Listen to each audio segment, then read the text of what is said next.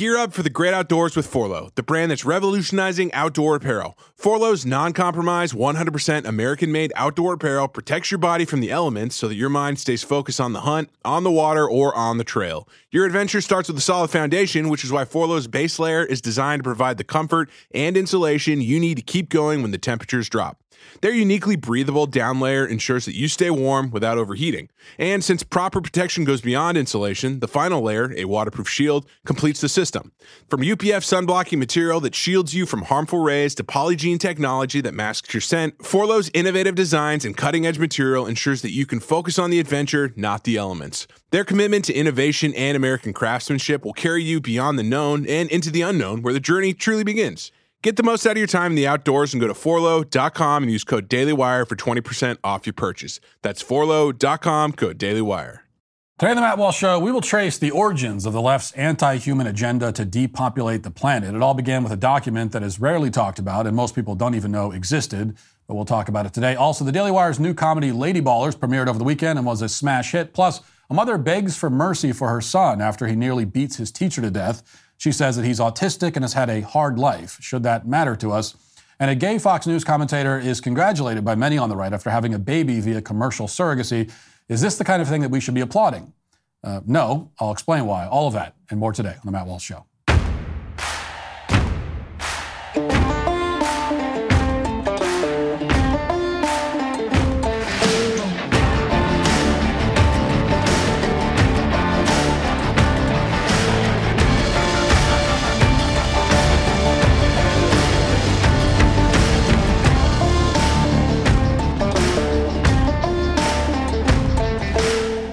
Diversify your savings with physical precious metals while stockpiling silver in your home safe. With Birch Gold Group's most popular special of the year, now through December 22nd, for every $5,000 you spend with Birch Gold, they'll send you a 1-ounce silver eagle coin for free. Text Walsh to 989898 to claim your eligibility now. You can purchase gold and silver and have it shipped directly to your home, or have Birch Gold's precious metal specialists help you convert an existing IRA or 401k into a tax-sheltered IRA in gold for no money out of pocket. They'll send you free silver for every $5,000 you purchase. Keep it for yourself or give something with real value as a stocking stuffer this year. Just text the word Walsh to 989898 to claim your eligibility. With an A+ rating with the Better Business Bureau and thousands of happy customers, now is the best time to buy gold from Birch Gold. Text Walsh to 989898 and claim your eligibility for free silver on qualifying purchases before December 2nd. That's Walsh to 989898.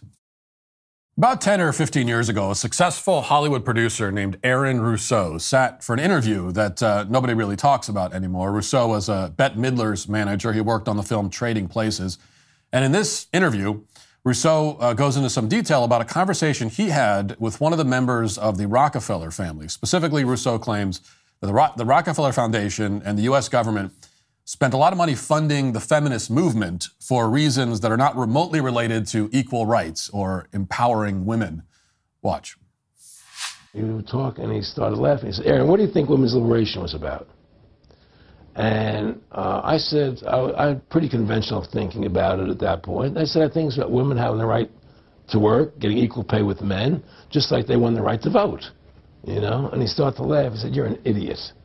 And I said, why am I an idiot? He said, let me tell you what that was about. We, the Rockefellers, funded that. We funded Women's Lib, you know? And we're the ones who got all over the newspapers and television, the Rockefeller Foundation. He says, and you want to know why? He says, there were two primary reasons. And they were, one reason was we couldn't tax half the population before Women's Lib. And the second reason was, now we get the kids in school at an early age. We can indoctrinate the kids how to think. It breaks up the family. The kids start looking at the state as the family, as the school, as the officials, as their family, not as the parents teaching them. Now, watching that footage, there are reasons to be skeptical. Even though pretty much every conspiracy theory from the past decade has been proven correct, it's still hard to say whether Rousseau is a credible source of information. But if Aaron Rousseau is a fraud, he has one thing that most frauds don't have, which is corroboration. This corroboration comes in the form of a document that was drafted not by some online troll or by a dastardly MAGA Republican or anything like that. Instead, this document was written by a vice president at one of the most powerful left-wing activist groups in the country, an organization you probably heard of called Planned Parenthood. And every year for decades, Planned Parenthood has received hundreds of millions of dollars of taxpayer funding. In terms of political impact, they are maybe the single most influential nonprofit in the United States. And I use the term nonprofit very loosely, just like Planned Parenthood does. About 5 decades ago, in 1969, Planned Parenthood produced a step-by-step roadmap for depopulating the United States. And this document is called the Jaff Memo, after the man who drafted it, Frederick Jaff, who is also the founder of the pro-abortion Guttmacher Institute. He wrote the document in response to a letter from Bernard Burleson, who was the head of the Population Council. And Burleson wanted a summary of expert opinions on how to make sure that we have fewer people in this country. That's what the Jaff Memo is supposed to outline, kind of a roadmap for accomplishing that. Jaff's memo makes clear that the feminist movement is a core component of a much broader depopulation agenda. And that agenda has been achieved, for the most part. Point by point, it has become reality, just like they drew it up. You can go back to 1969 and read this memo, and you will see from that vantage point a look into the future.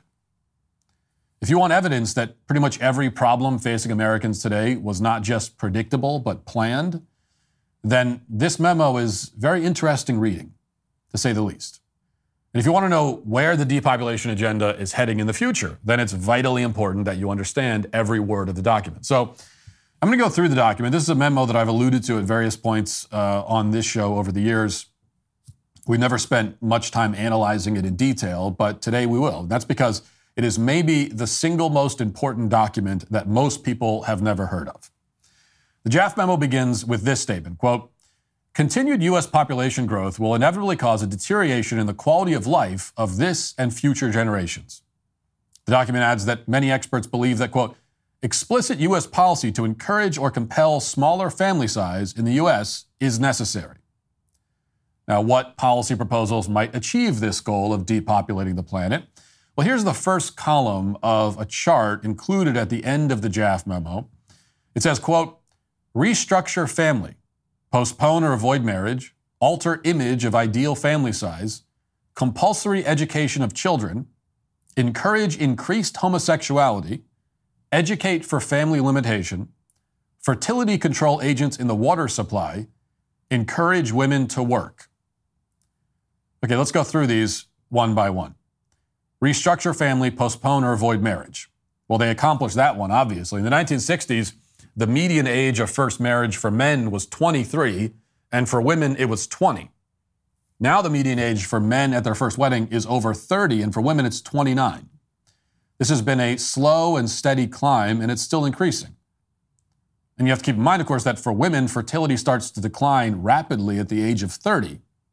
And now it is right at that moment, right when fertility is declining, right when it hits the precipice and starts to decline, that women are now getting married. Now, of course, there have always been women who marry later in life, and there's nothing wrong with that on an individual level. But as a general societal strategy, it is a recipe for decline and eventually disaster.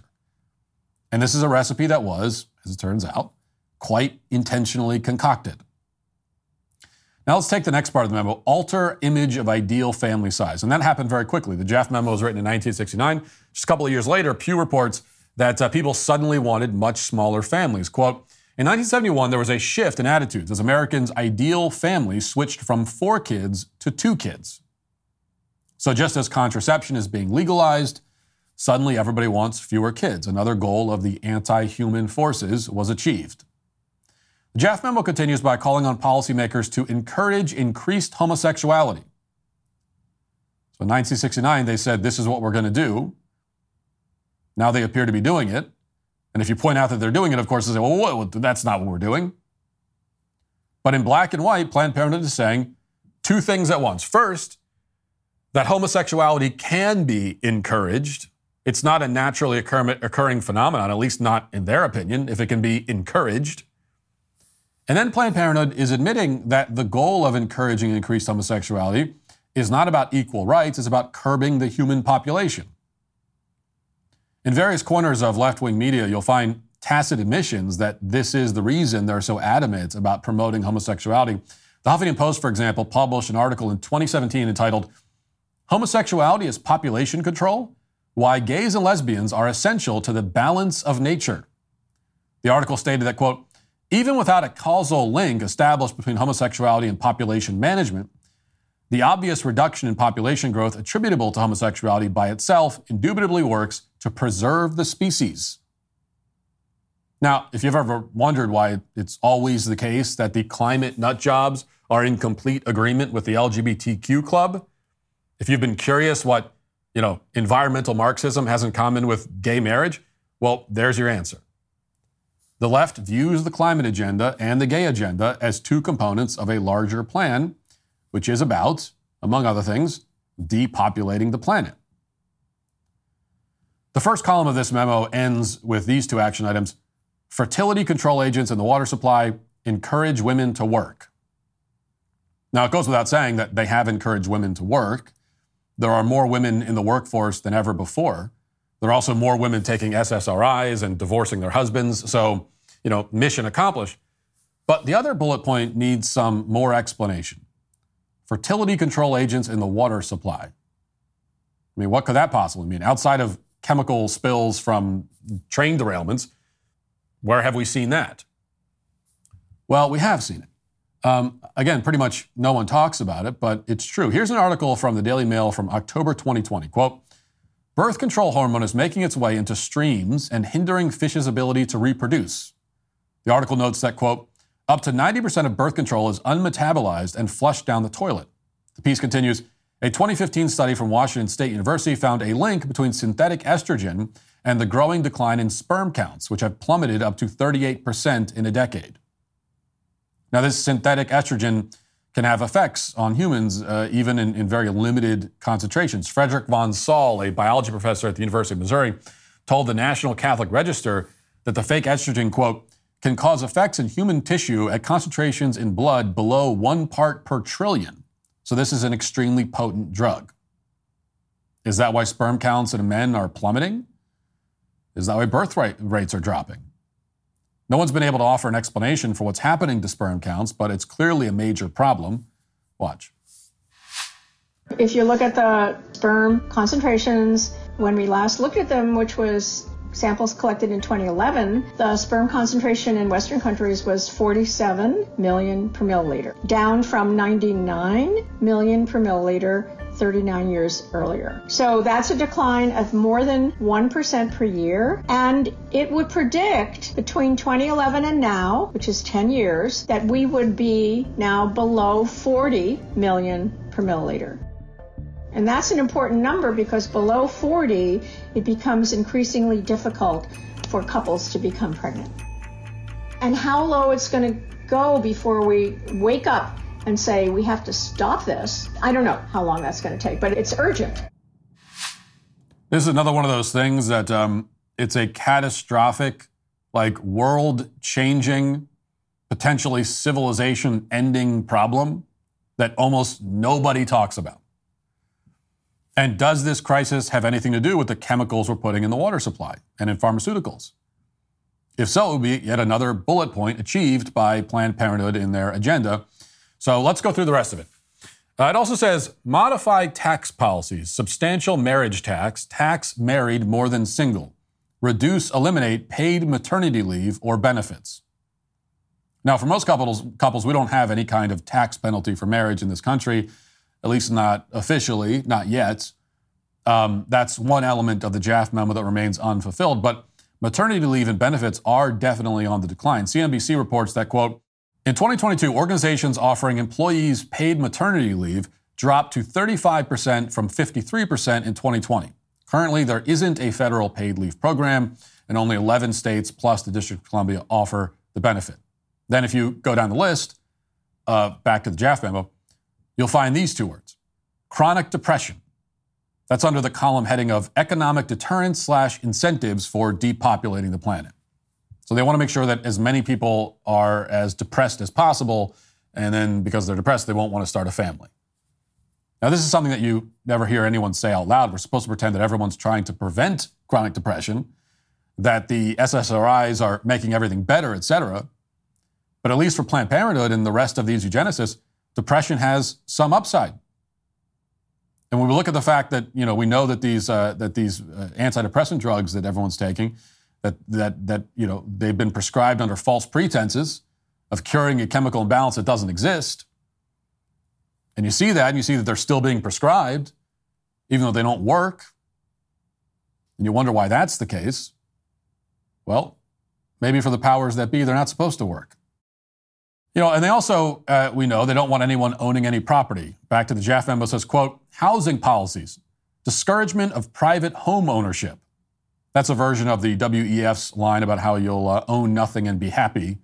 And Planned Parenthood wrote it all the way back in 1969. And then there's the last column, quote, payments to encourage sterilization, payments to encourage contraception, payments to encourage abortion, abortion and sterilization on demand, allow certain contraceptives to be distributed non-medically, improve contraception technology, make contraception truly available and accessible to all.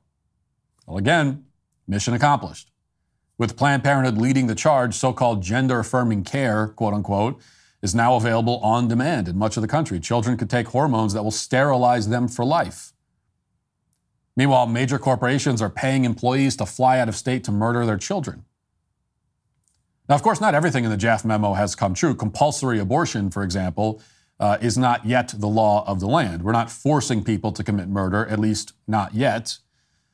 But that may be coming sooner than you think.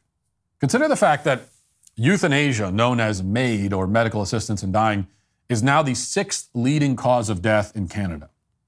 And MAID does not require a terminal diagnosis in Canada. In fact, Canada's government is killing some people simply because they're disabled or mentally ill or can't find housing.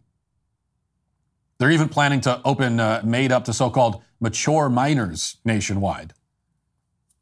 And disabled people in Canada are openly talking about this. They're talking about the fact that the government is eager to kill them. Watch. If you call the number on the government website, they will provide doctors that will sign off for you. Like many disabled Canadians, she is stuck in a cycle of poverty and despair. It's no hope for anybody in Ontario. That's a good boy. So she's planning to end her life with the government's help. They could have me dead in 90 days. That's what I was told. Like in my case, the problem is not really the disability. It is the poverty.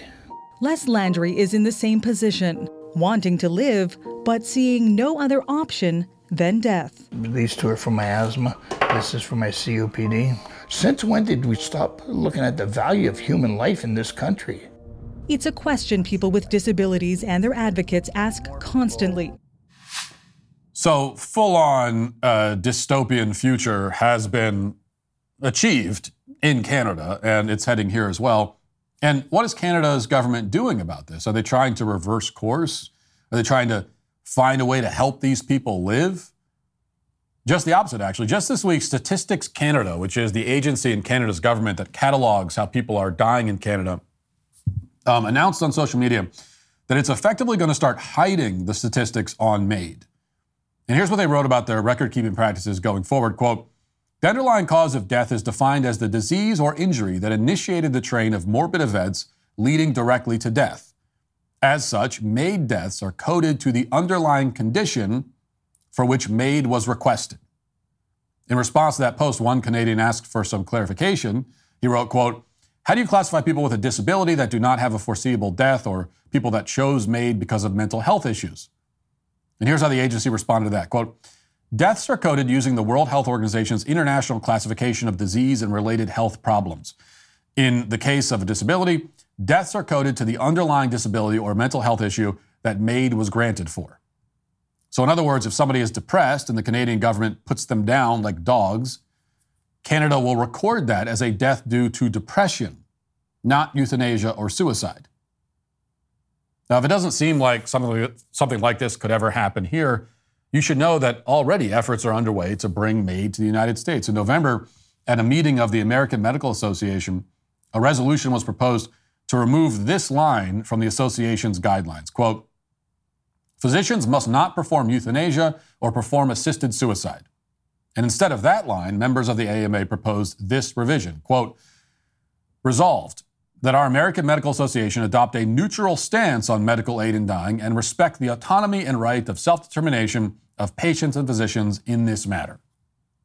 So at this rate, it's only a matter of time before we adopt Canada's MAID program wholesale in this country. It's only a matter of time until we have a marriage tax, just like the ones Frederick Jaffe was writing about. With every passing year, we get closer and closer to realizing every single wish list item on the Jaffe memo.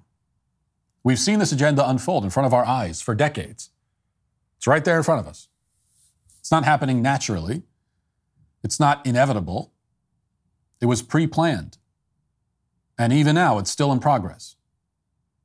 And when you realize that, it puts the fake debates over climate change and quote-unquote gender-affirming care in context.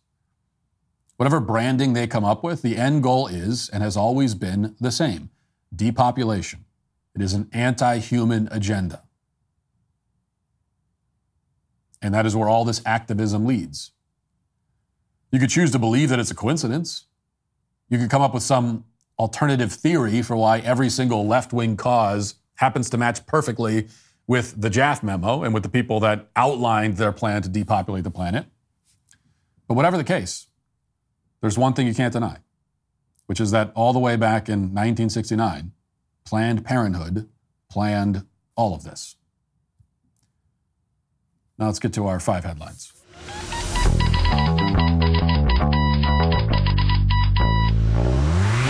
Are you a few years or even a few decades out of school and wondering, what the heck did I even learn? Or what was the point? You might even be thinking, I don't have the time to learn something new. Well, if that's you, you're not alone, and it's not too late. Hillsdale College is offering more than 40 free online courses. Learn about the works of C.S. Lewis, the rise and fall of the Roman Republic, or the history of the ancient Christian church with Hillsdale College's online courses. If you're not sure where to start, check out American Citizenship and Its Decline with Victor Davis Hanson. In this 8-lecture course, Victor explores the history of citizenship in the West and the threats that it faces today. Threats like the erosion of the middle class, the disappearance of our borders, the growth of an unaccountable deep state, and the rise of globalist organizations. The course is self-paced so that you can start whenever and wherever you want. Start your free course of American Citizenship and Its Decline with Victor Davis Hanson today. Go to hillsdale.edu/Walsh to enroll. There's no cost. It's easy to get started. That's hillsdale.edu/Walsh to enroll. hillsdale.edu/Walsh. Well, it was a huge weekend for us here at the Daily Wire. Our comedy film, Lady Ballers, has been a smash hit. Audiences love the film. Critics are trying to ignore it for the most part, as expected. The left is mad. All that stuff is to be expected. But the great thing has been to see, fans rallying around the film, both because of the message, but also because it's a very good comedy. And, there's a ton of awards chatter surrounding many of the performances in the film. People didn't realize it, but we are a company full of thespians here at the Daily Wire. Or maybe not thespians, but close enough. In fact, I think the genesis of this film and how it came to be and how we filmed it is hilarious in its own right. I mean, that's a comedy film all on its own. And it also shows why the Daily Wire is unique. What's special about the company. Because first of all, we had the same thought that many conservatives have had over the years, which is that somebody should really make a sports comedy about, making fun of the trans insanity. This is an idea that many, I've heard people say stuff like this. That movie should exist. And conservatives will often lament things like that, whether it's on this issue or another. They say, someone should really make a movie on that. And so the brilliance of the idea is that it's not like a brilliant idea. It's incredibly obvious. It's a ball sitting on a tee for just waiting for someone to come along and take a swing. And it's sitting right there. In fact, I just read a review in The Spectator, which was a friendly review, a positive review of the film. And I didn't even know this, but the guy who wrote that review said that he had an idea for a comedy film almost exactly like this that he pitched to the Daily Wire after we had already filmed ours. So that just shows how this is like, it's just there. Someone has to do it. And the difference is that we said, well, someone should really make that film. And then we decided, well, I guess we will. But the problem is, to make a film, you need actors. And most actors are not willing to touch a movie like this with a 10-foot pole. We know movie studios aren't willing to touch it either. Well, we could take care of that. We could be our own movie studio. But in terms of getting actors, even the very few selection of so-called conservative actors, many of them, Jeremy has talked about this, that even actors who you think are on our side, what few of them, when push came to shove, and we reached out to them about this film, many of them, it went too far for them. They didn't want to do it. And so we said, all right, well, we'll just have to play the characters ourselves, I guess. And by the way, all joking aside, I'm not going to pretend that any of us here would be confused with like Robert De Niro in his prime or Daniel Day-Lewis. But I think we did pretty well. Especially when you consider that Jeremy just pulled a bunch of podcasters out of their studios and said, here, act in this movie. And we're like, all right, fine. And then we did it. Like with that in mind, it's pretty good, I have to say. Because as it turns out, acting, see, here's the dirty little secret they don't want you to know in Hollywood. Acting is actually not that hard. It's like pretty easy to do. Again, I mean, right, if you want to turn in a performance like, I don't know, Philip Seymour Hoffman in Capote or something, just a tour de force, artistic brilliance, I mean, that extremely elevated masterclass level is difficult, and it takes a lot of work and practice. But, of course, that's not what you're looking for with a slapstick sports comedy anyway. But the vast majority of actors in Hollywood are not at that level, and they just turn in kind of serviceable, fine acting jobs. You look at any average superhero movie, these are movies that make all the money. Well, not so much anymore, but used to. And the acting is like, yeah, it's fine. I mean, I buy it. I buy that person is that character. It's not like a beautiful performance. It's not riveting, but it's like, it's fine. And that is actually not hard to do because all you're doing is just pretending. You're just pretending that you're playing pretend. It's like something that everyone did when they were kids. You just have to get over the embarrassment. Once you get over that's like the whole thing, just getting over the embarrassment. Once you get over the embarrassment, it's not that difficult. I was talking about this earlier, and someone said on Twitter, well, no, you need to get you need to get real actors. What do you mean what the hell is a real actor? Trust the experts. Trust the experts of playing pretend. You need the experts for that. You got to call in the experts who can, hey, we need someone to pretend to be this thing. Well, you got to get an expert in for that. Get the experts. Get the trained experts on that one.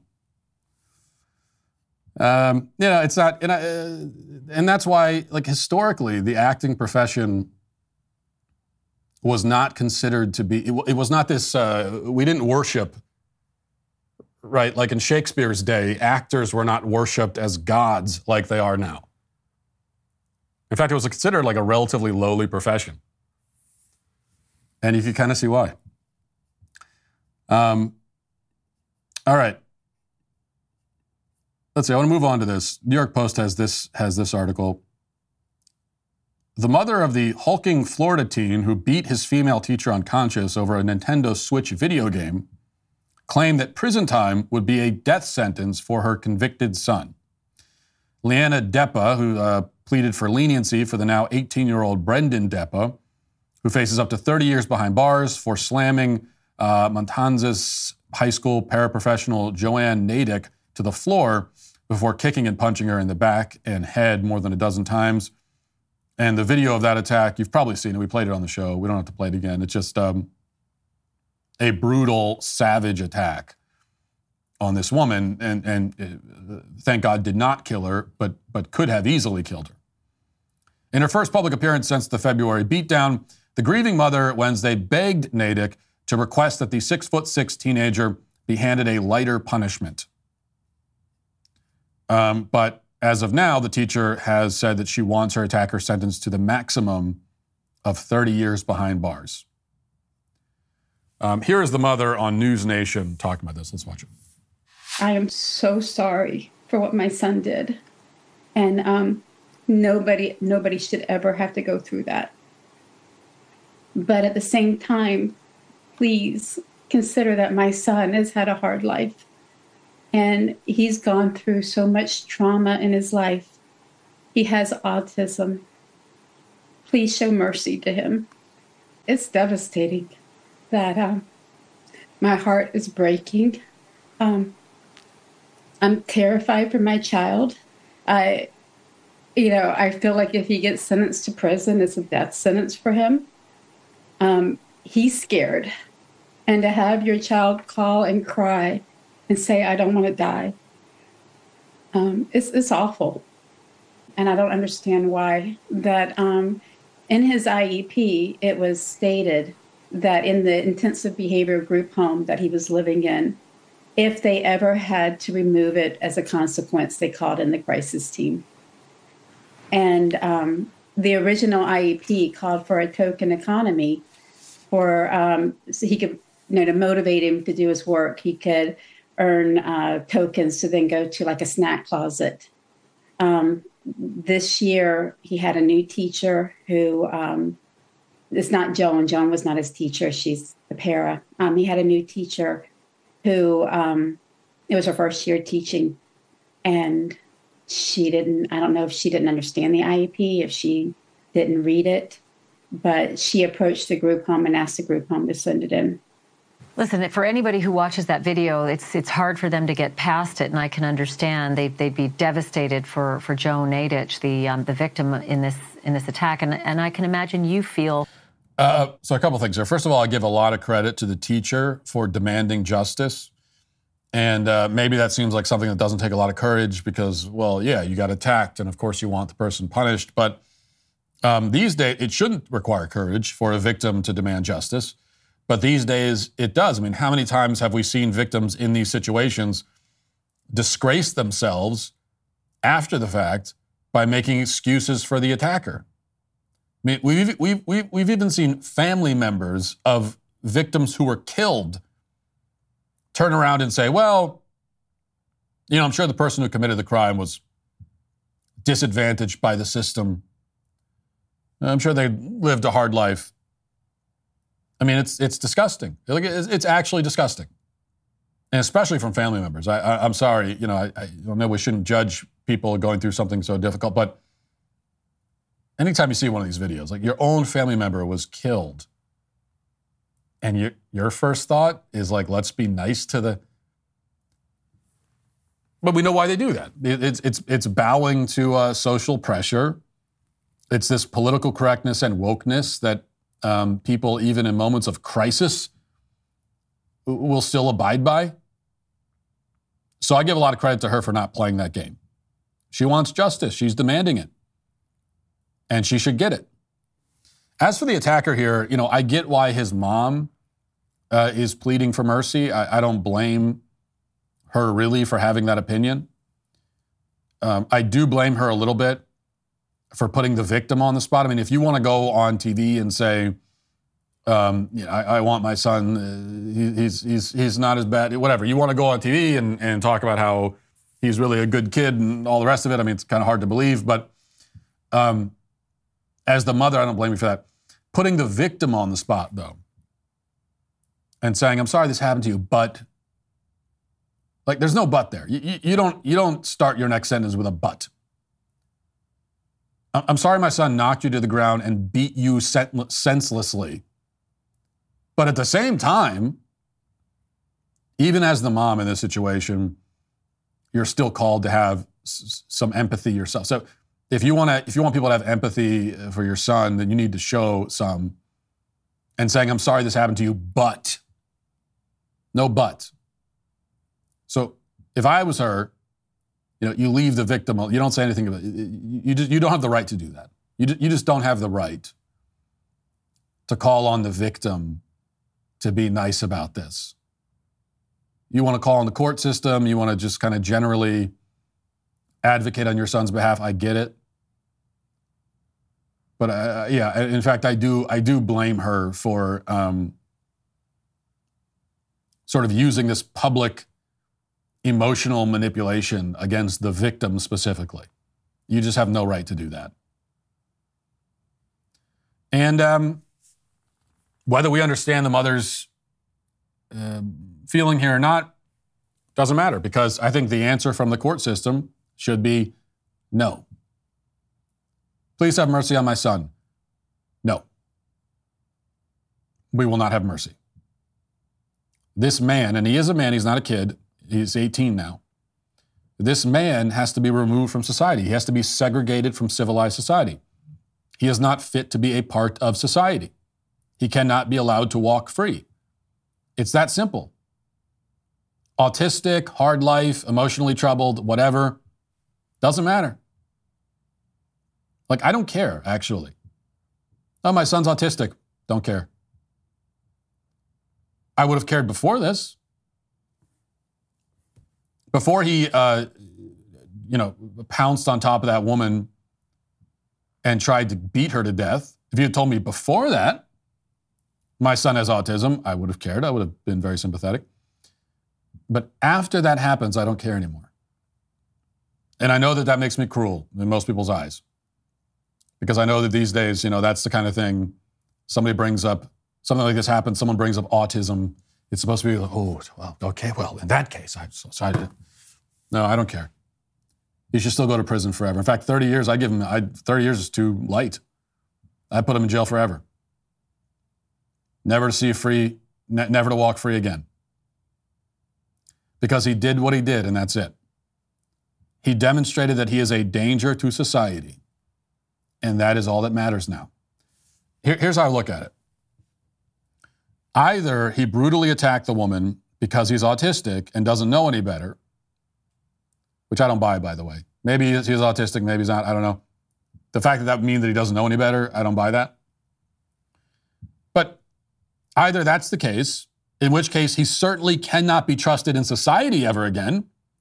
If you're telling me that this is a kid, quote unquote, who you need a crisis management team on staff to take his Nintendo Switch away, and he's 6'6", right, 200 plus whatever pounds, and you need to have a whole SWAT team on staff just to take his, that we cannot ever trust him anywhere in society. Would you want to ride on a bus next to that guy? Would you want him living next door to you? No. He's a danger to everyone if that's how he is. It doesn't matter why. If that's the case, if he doesn't know any better and he can't help it, he's a danger to society, he has to be removed from society. If he attacked the woman because he wanted to, and he could have chosen otherwise, but he just decided to do it because he wanted to, well, then he can't be trusted in society ever again. Either way, the conclusion is the same. In fact, you could argue, I think quite convincingly, that if some kind of mental handicap caused this, that's even more reason to permanently segregate him from society. This is what I will never understand about the mental challenges excuse. Because if it's true, then that's all the more reason why this person cannot ever. If they're not even capable of understanding why they shouldn't do that, obviously they can never be trusted in society ever again. If he's being driven by forces outside of his control to lash out violently, well, that's very sad. But it makes him a danger to society, and we have to respond to that danger. I've said this many times. We must choose between mercy for innocent victims or mercy for violent thugs.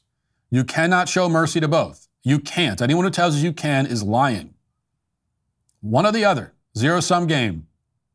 Mercy to one group comes at the expense of the other. So who should lose here? Someone has to lose. Either we put innocent people in danger by being merciful to dangerous people, or we punish dangerous people. And those dangerous people are going to live terrible, awful lives for the rest of their lives. I mean, the idea of being locked in a cage for the next 30 years is awful. It's a terrible thing. That this man his whole life is wasted now. It's awful. It's terrible. It really is. It's really terrible. But either we say, too bad, to him, or we say it to his next victim. Those are the choices. Someone gets the short end of the stick, somebody loses. And so who should lose? Who should the justice system prioritize? The woman who got beat half to death, or the guy who did the beating? I mean, it's not even a question, or it shouldn't be. It's not even a difficult ethical. People say, oh, it's so difficult, so many difficult ethical. No, it's not. It's really easy. It's super easy. There are a lot of emotions that are maybe tied up in it, but in terms of what is the right thing to do, really easy. The other problem with the mental illness excuse is that literally everyone who commits a brutally violent crime could be or has been diagnosed with something. Okay, all of these people by definition are mentally deficient in some way. A lot of them have very low IQs. A lot of them suffer from delusions. A lot of them have trouble controlling their emotions. A lot of them have trauma in their past. I mean, you don't go out and commit a barbaric crime that's sure to land you in prison for decades unless you are a mentally disturbed person. And like I said, even aside from the mental illnesses, the low IQ is plays a factor here. You watch any of these videos of somebody like brutally just on camera in front of everyone, savagely beating someone. In most of those cases, if you were to measure that person's IQ, it's probably like 60. And you could probably say, well, if that person had like even 30 more IQ points, they might not even done that because they'd be smart enough to know that however you are feeling, you can't react that way because it's going to ruin your life. And that's probably true. But so what? These are crimes that by their nature are only ever committed by people who have, to use the modern phrase, mental health challenges. And so, okay, so how does that change anything? You often hear people say when they're calling for us to be compassionate, they say, well, put yourself in that person's shoes. You know, if you were raised that way, if you were abandoned as a child, if you were abused, if you ended up in foster care, you know, if you had a low IQ, as I'm sure this person does, if you were autistic, if you had, right, like you take me and put me, give me all the exact same circumstances as that guy. Everything exactly the same as him. I'd probably do what he did because I'd be him. And so it stands to reason since I'm him, I'm doing whatever he does. That, to me, that's like, it's a truism, but it doesn't mean anything functionally for the justice system. Because one of the primary functions here is to segregate dangerous people from society. That's not the only function of the justice system. It is also to punish evil. And what he did is evil, and it should be punished, autistic or not. But the other big thing is to protect society. And when it comes to that function, it really doesn't matter why you did it. All that matters when it comes to that part of it is, are you a danger to others? And if you are, you cannot be a part of society. That's it. It'd be like if you said, oh no, don't punish that man for stealing. You don't understand. He struggles with greed. He's very greedy. That's why he stole. He struggles with it. Yeah, we get that. Kind of picked up on that based on context clues. That's not an excuse, though. That's just like a description. All right, one other thing briefly that we have to make at least some time for. Daily Wire has this report. The U.S. government is not being fully transparent about what it means about UFOs. According to a journalist who just wrote a book on the topic, Garrett Graff, author of UFO, the Inside Story of the U.S. Government's Search for Alien Life Here and Out There, shared insights into his work during an interview on NBC News with host Chuck Todd. Let's watch a little bit of that interview. What is one thing you've learned about UFOs that the public doesn't know about? Well, I think there are a couple of things that stand out for me right at the top here. The first, as you covered in some of the previous segment, that there is something real here. There are things out there in our airspace that we do not understand what they are, and that those could represent exquisite new adversary technology, but they could also represent science that we don't understand, atmospheric, meteorological, and astronomical science that we don't yet understand. And that I believe that the government is covering up some level of its knowledge and understanding about what some of those things are, both in terms of what chunk of that is our government's own secret development programs, planes, drones, new technologies that we're working on, as well as what we're sensing and detecting of advanced adversary technology being tested against U.S. forces or around U.S. airspace. What I'm unconvinced of is that the government is covering up meaningful knowledge of, alien spacecraft, alien visitors, extraterrestrial contact. I just don't see the extraordinary evidence or the fingers of the cover-up that one would expect if that was, in fact, the case. Well, so what's interesting there is that he's, in my mind, I think that there is a cover-up of specific knowledge of this kind of activity and this technology. And so the position that he's taking is like relatively moderate. But it's a common sense position, which is that we know this technology exists. We can see it. Like, it's a fact. We know that there's stuff going on in the skies involving craft, involving technology that far exceeds our own understanding of what is even possible. And we know that. And it's a fact that it should matter to people. People should care about it. And this book that he's got, I don't know anything else about this guy. He's got this book. It should be a big #1 bestseller. And it probably won't be. That's the bad news I have for him. Spent all his time writing a book. And he probably thinks, oh, this is a bombshell. This is the bestseller. No one's going to buy it. Garrett, I hate to tell you. I will. I'll be your one customer. Like, nobody else cares. They should, but they don't. I was thinking about this today, because of course I think about this topic every day, that I think if not for sort of like paradoxically, if not for the internet and social media, people would care a lot more about this stuff. Because it's always interesting when you go back and you look at the famous UFO sightings from back in like the 50s, 60s, 70s, 80s, even the 90s, and you go back and you watch a documentary or an unsolved mystery about one of those.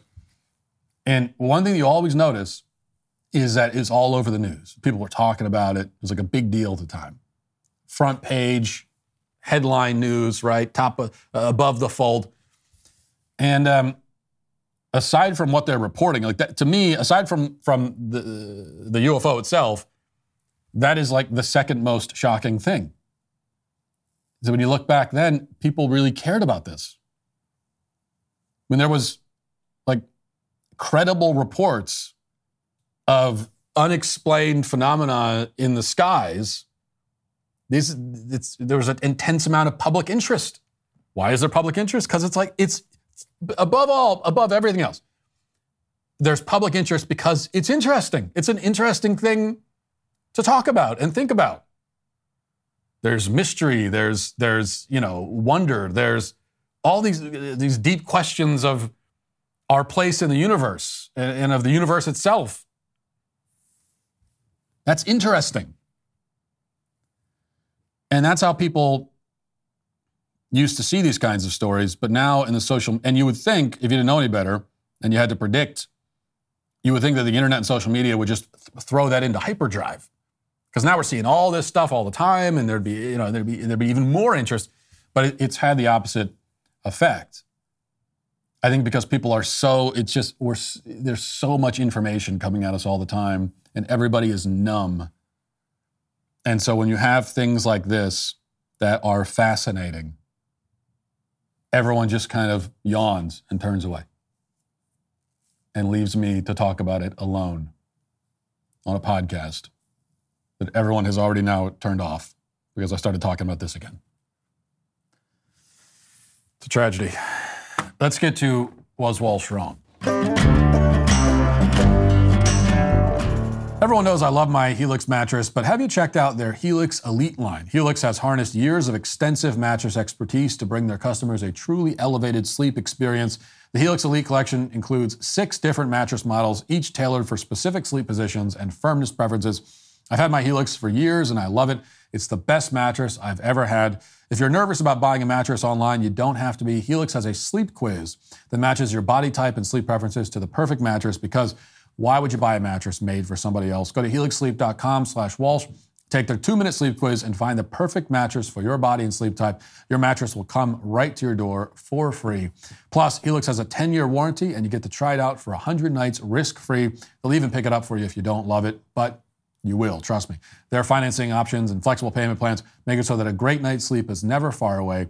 Helix is offering 20% off all mattress orders and 2 free pillows for my listeners. Go to helixsleep.com/Walsh. This is their best offer yet, and it won't last long. With Helix, better sleep starts now. Okay, a couple comments here. Kadick says, man, that's some cringe Elon crisis management atoning for Elon's anti-Semitism after Netanyahu welcomed Elon more warmly than Netanyahu did Biden. Context, Elon did not provide free Starlink for Ukraine when under Russian assault. Mr. Musk does nothing for mankind ever. Another comment says, America is a capitalist country. It's okay for companies to decide where to spend their advertising dollars. It's okay to refuse to kowtow to bigots. Last week, he disenfranchised companies with his anti-Semitism. This week, he doubled down. Another says, Elon's feelings are hurt because advertisers don't want anything to do with his failing platform. Pretty easy to tell a group of people to F off when they've already told you to F off, LOL. I just want to respond to one point here. About corporations being private companies who can do whatever they want. And when it comes to this feud between Elon Musk and these corporate advertisers who are trying to blackmail him, this has come up again. And it shows the one area, what's interesting about it is it shows the one area where the left, historically, in recent history, was right, correct, and the right missed the mark. But now the left is abandoning their one correct position, which is about the problem of multi-billion-dollar corporations controlling our system. And for years, as I remember it, it wasn't all that long ago when leftists were critics of corporations. That's what, think back to Occupy Wall Street, for example. And leftists were constantly going on about corporations and evil corporations. And then people on the right tended to reflexively defend big business. And the right said that, it's all about free markets. And so we're defenders of big business. And the left pointed out that, the market isn't really free. The distinction between governmental power and corporate power is now basically irrelevant. The government uses corporations to wield power and vice versa. And so there's like you can't really, there's no meaningful distinction anymore. And these are the points that the left used to make. But now, if you've noticed, they don't really say that anymore. You don't hear, I think maybe 2016 with Bernie Sanders was the last time when you commonly heard people on the left going on and on about the evil corporations. It was already kind of on the wane in 2016, but now you barely hear it at all anymore. And they dropped all of that. They dropped it because instead they wanted to rally around these same corporate interests, like the pharmaceutical industry and the corporate media and Disney and Target and Bud Light and so on. So it's been a kind of a fascinating switching of places that's gone on where the right woke up to the problem of corporate tyranny, finally. Took a while. And while the right is waking up to that problem, the left, which had been aware of it, has now fallen asleep. And that's where we are now. And the ultimate effect is that, if you're on the left, you look at the last 30 years of leftism in this country, they've been right about maybe one thing. And they were not even completely right, but they were generally right about the corporations. is the one single thing. And they've abandoned that one thing they were right about. Rather than doubling down, rather than saying, hey, this is the one thing we got right, maybe we should, just as a branding, from a pure branding standpoint, we should really lean into this. But no, they looked at that and said, oh no, we're right about something. We can't be right about anything. It destroys our brand is to be wrong about everything all the time. And so, yeah, now we're going to become defenders of Disney, and Pfizer. Well, Lady Ballers has officially changed the game. Thanks to you, the Daily Wire's first ever feature-length comedy was one of the most streamed movies of the weekend with an incredible 97% audience score on Rotten Tomatoes. To celebrate the blockbuster comedy, we had to bring back our best deal of the year. Get 50% off new annual Daily Wire Plus memberships. But don't wait, this offer expires tonight at midnight. And when it goes, it's gone for good. With your Daily Wire Plus annual membership, you'll instantly have access to watch the Daily Wire's first ever feature-length comedy, Lady Ballers. But we're not done with comedies. Matter of fact, we've only just begun. Take a sneak peek at the Daily Wire's new animated comedy series from Adam Carolla. It's called Mr. Bertram. Check it out. Just tell me what you need. Jump into the first one. Rolling, speed, action. Sawbuck's looking a little chubby-wubby, so I bought him some new food. It's organic and vegan. Dogs are supposed to eat meat. They're descendants of wolves. You ever see a vegan wolf on the Nature Channel? I'm a vegan. Coffee is for closers, ladies. Listen up! Hey, don't make this a prison hug. Don't do anything stupid, than last year. I'm a heteronormative, cisgendered white male. For which I apologize. I'm black, and that used to be enough, but I'm also bilingual, and I'm non-binary. We're the Army! We drink more before 9 a.m. than you Navy pukes do all day. He rubbed all the fur off his emotional support ferret. The damn thing looked like a four-legged penis. Charity and work. Two words that should never go together. Like women and opinions. I want a burly man. They're salty and make me dizzy. Sorry, just need to find a thingy to fix my gaming chair. When I was on the construction site, my chair was a 5-gallon bucket. It was also my toilet. Hey, I'm done. I'm going back to bed. Thanks a lot. Get your Daily Wire Plus annual membership today for 50% off and be the first to see all the exciting content we have in store for 2024, including Mr. Bertram and the Daily Wire's highly anticipated series, The Pendragon Cycle, inspired by the renowned works of acclaimed Christian novelist Stephen R. Lawhead. We're bringing one of the most timeless stories of all time to life with a unique retelling of the Arthurian legend.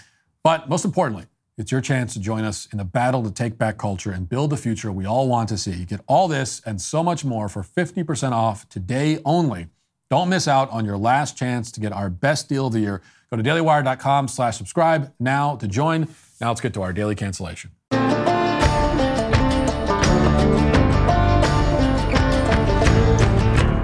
Last week, Fox News commentator Guy Benson became the latest high-profile, or at least moderate-profile, gay man in politics or media to announce the birth of a child through surrogacy. Parade magazine delivered the news. What a Thanksgiving gift. Fox News commentator Guy Benson and his husband Adam Wise became first-time fathers over the holiday weekend. The couple, who married in 2019 in a lavish Napa ceremony, exclusively shares with Parade the details of their son's arrival. Conrad James Benson Wise arrived at 3:42 a.m. Central Time on Saturday, November 25th via surrogate. The baby boy weighed 8 pounds, 12 ounces. Quote, "We are totally in love. So excited, and he's doing great." Benson, who hosts the Guy Benson Show on Fox News Radio, as a Fox News contributor, tells Parade, "It's a challenge as a new parent and involves so much feeding, crying, diaper changes, and staying on schedule. But it's a privilege to do it, and we're over the moon." In this exclusive interview with Parade, Benson shares the sweet story behind Conrad's name, what songs they're already singing to the newborn, and how all the cliches about parenting are true. Benson says he's already totally transformed in ways he could never imagine.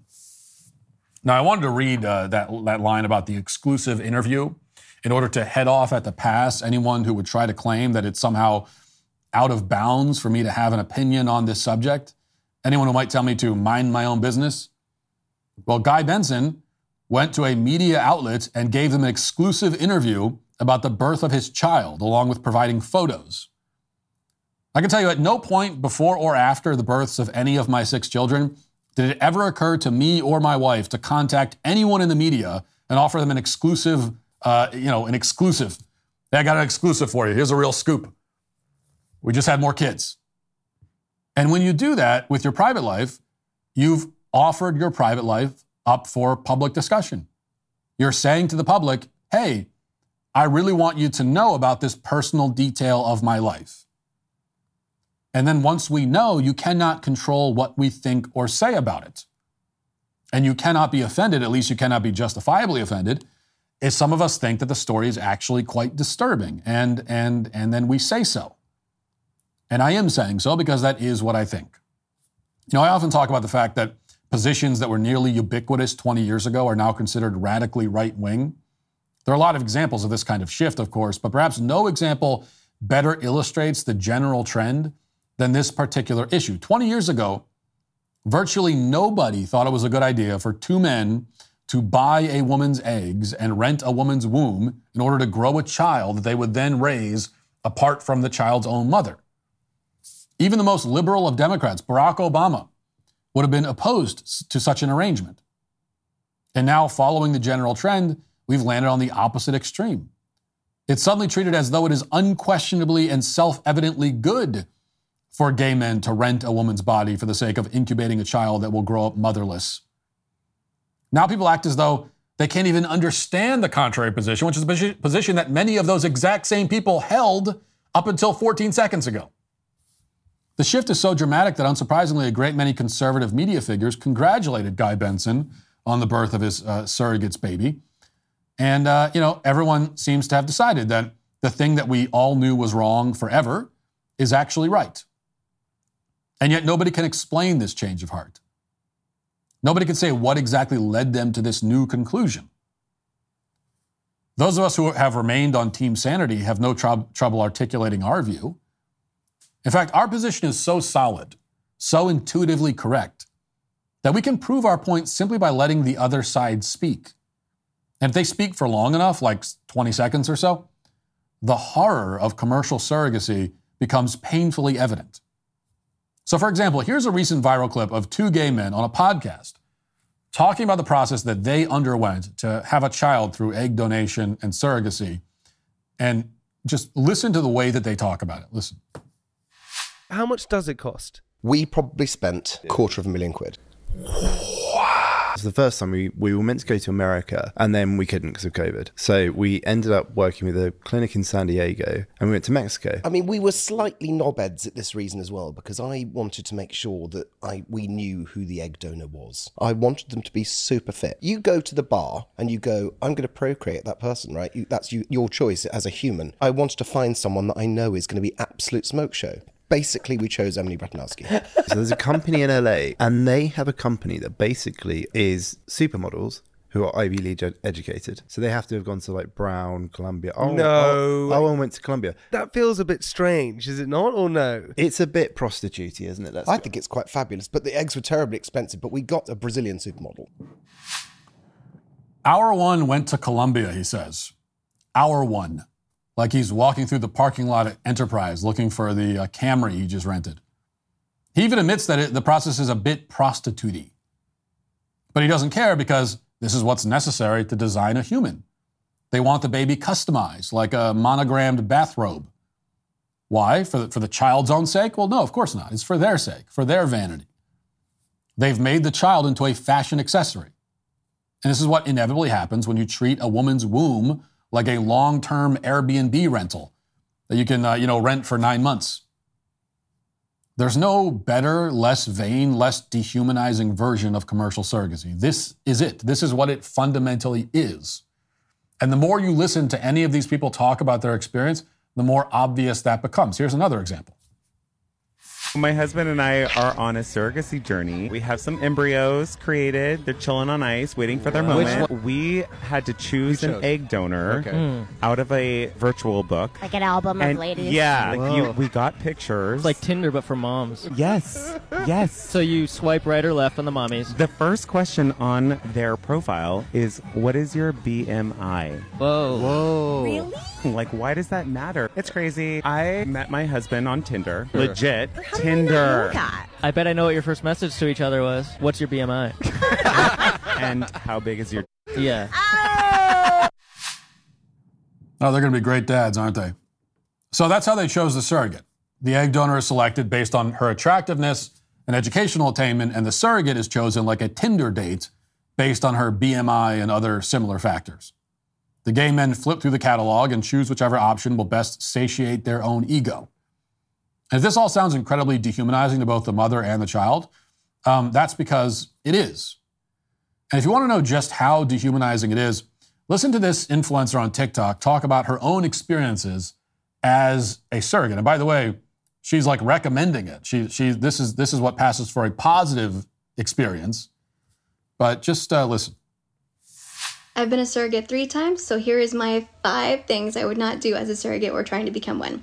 Number 1, I would not transfer more embryos than I'm willing to carry. That means I would not transfer 2 or 3 embryos if I only wanted to carry 1 baby and not have twins or triplets. Number 2, I would not bend on any requirements. In the beginning, if you use an agency or whatever, you match with people of like mind. So you can say, I don't want to work with these type of people, or I do want to work with these type of people, and here are my requirements. So if you are not 100% comfortable aborting or terminating a pregnancy because the child might have Down syndrome or something of that nature, don't think that, oh, it's a slim chance that this will happen, because it can and will happen. So you don't want to put yourself into a position that you're in breach of a contract. Number 3, I've learned from my mistakes. I did this 10 years ago for my first time, and I overshared. Unknowingly, I was oversharing. That could be anywhere from due date to if it's a boy or girl. Literally anything and everything that the parents are not 100% on board with everyone knowing. Don't ever overshare. Number 4, I would not go into becoming a surrogate if I wasn't 100% done growing my family, because it can and sometimes has happened that the surrogate has to have a hysterectomy and they're put into a position like, crap, I wanted more kids, but now I can't, so I'm forced, and this just leaves a sour taste in their mouth from surrogacy, and you just don't want that. And number 5, so you get a monthly allowance, and just for like little things here and there, and this was 10 years ago. I highly doubt anyone does this anymore, but I agreed to sending receipts in for everything that I purchased with that monthly allowance. It was a pain. I felt like it was judged, and I just didn't like it. So I would definitely say no to itemized receipts. Okay, so to review, a surrogate contractually signs her uterus over to a third party. That third party can contractually require her to kill the child in her womb. The third party controls what she says about her pregnancy. They control what she buys with the allowance that she's given. And then when the 9 months are up, she delivers the child and hands him over to the third party, never to see him again. The contract has been fulfilled. Now, if you hear all of that, how human bodies are rented for money, babies are exchanged as part of contractual agreements, and you think to yourself, wow, that sounds an awful lot like human trafficking, well, that just means you're more perceptive than the average moderate conservative who is always on hand to wish a hearty congratulations to gay couples who engage in this trafficking. Because it is indeed human trafficking by definition. The end result is that a child is immediately torn away from the woman who birthed him and raised intentionally motherless, or fatherless as the case may be. The child will be deprived of what he needs, which is both a mother and a father, so that the gay couple can get what they want. This is the essence of the whole practice, exchanging the needs of the child for the wants of grown adults. Now, if you are not the perceptive sort, you might listen to all this and say, well, this is unfair to gay couples. What if they want to have children? What are they supposed to do? Don't we need to have some kind of system in place to help them achieve their parenthood dreams? The answer to that question is no, we don't. Homosexual unions are sterile by their nature. It's not an exception to the rule when they are. It's not the result of sickness or genetic defect when a homosexual couple's unable to have children. None of them are able, or have ever been able, or ever will be able. That is a sign from nature, about as glaring and obvious as signs as you can ever see, that gay couples are not meant to have kids. They're not meant to have kids because they cannot ever have kids, because kids are meant to have both a mom and a dad. Now, it's true that plenty of kids end up with just one of those, or sometimes none, but this just means that something went wrong. In that case, you do the best you can to compensate. But with surrogacy, we are designing children from the outset to be motherless or fatherless. We are intentionally depriving them of what they are supposed to have. You know, it's true that some children grow up with one arm or no arms, but that obviously doesn't make it any more horrific or any less horrific or barbaric to intentionally chop a child's arm off. You know, the fact that some children end up that way, yes, but a child is supposed to have two arms at birth. And to intentionally design a child to only have one, we would all agree it's like mad scientist horror. But this is essentially what we're doing with commercial surrogacy. And only it's worse because it's far better for a child to be raised lacking one of his arms than to be raised lacking one of his parents. And that's why I will never applaud and cheer when we get these birth announcements from gay couples, because I'm more concerned about what the child needs than what those men want.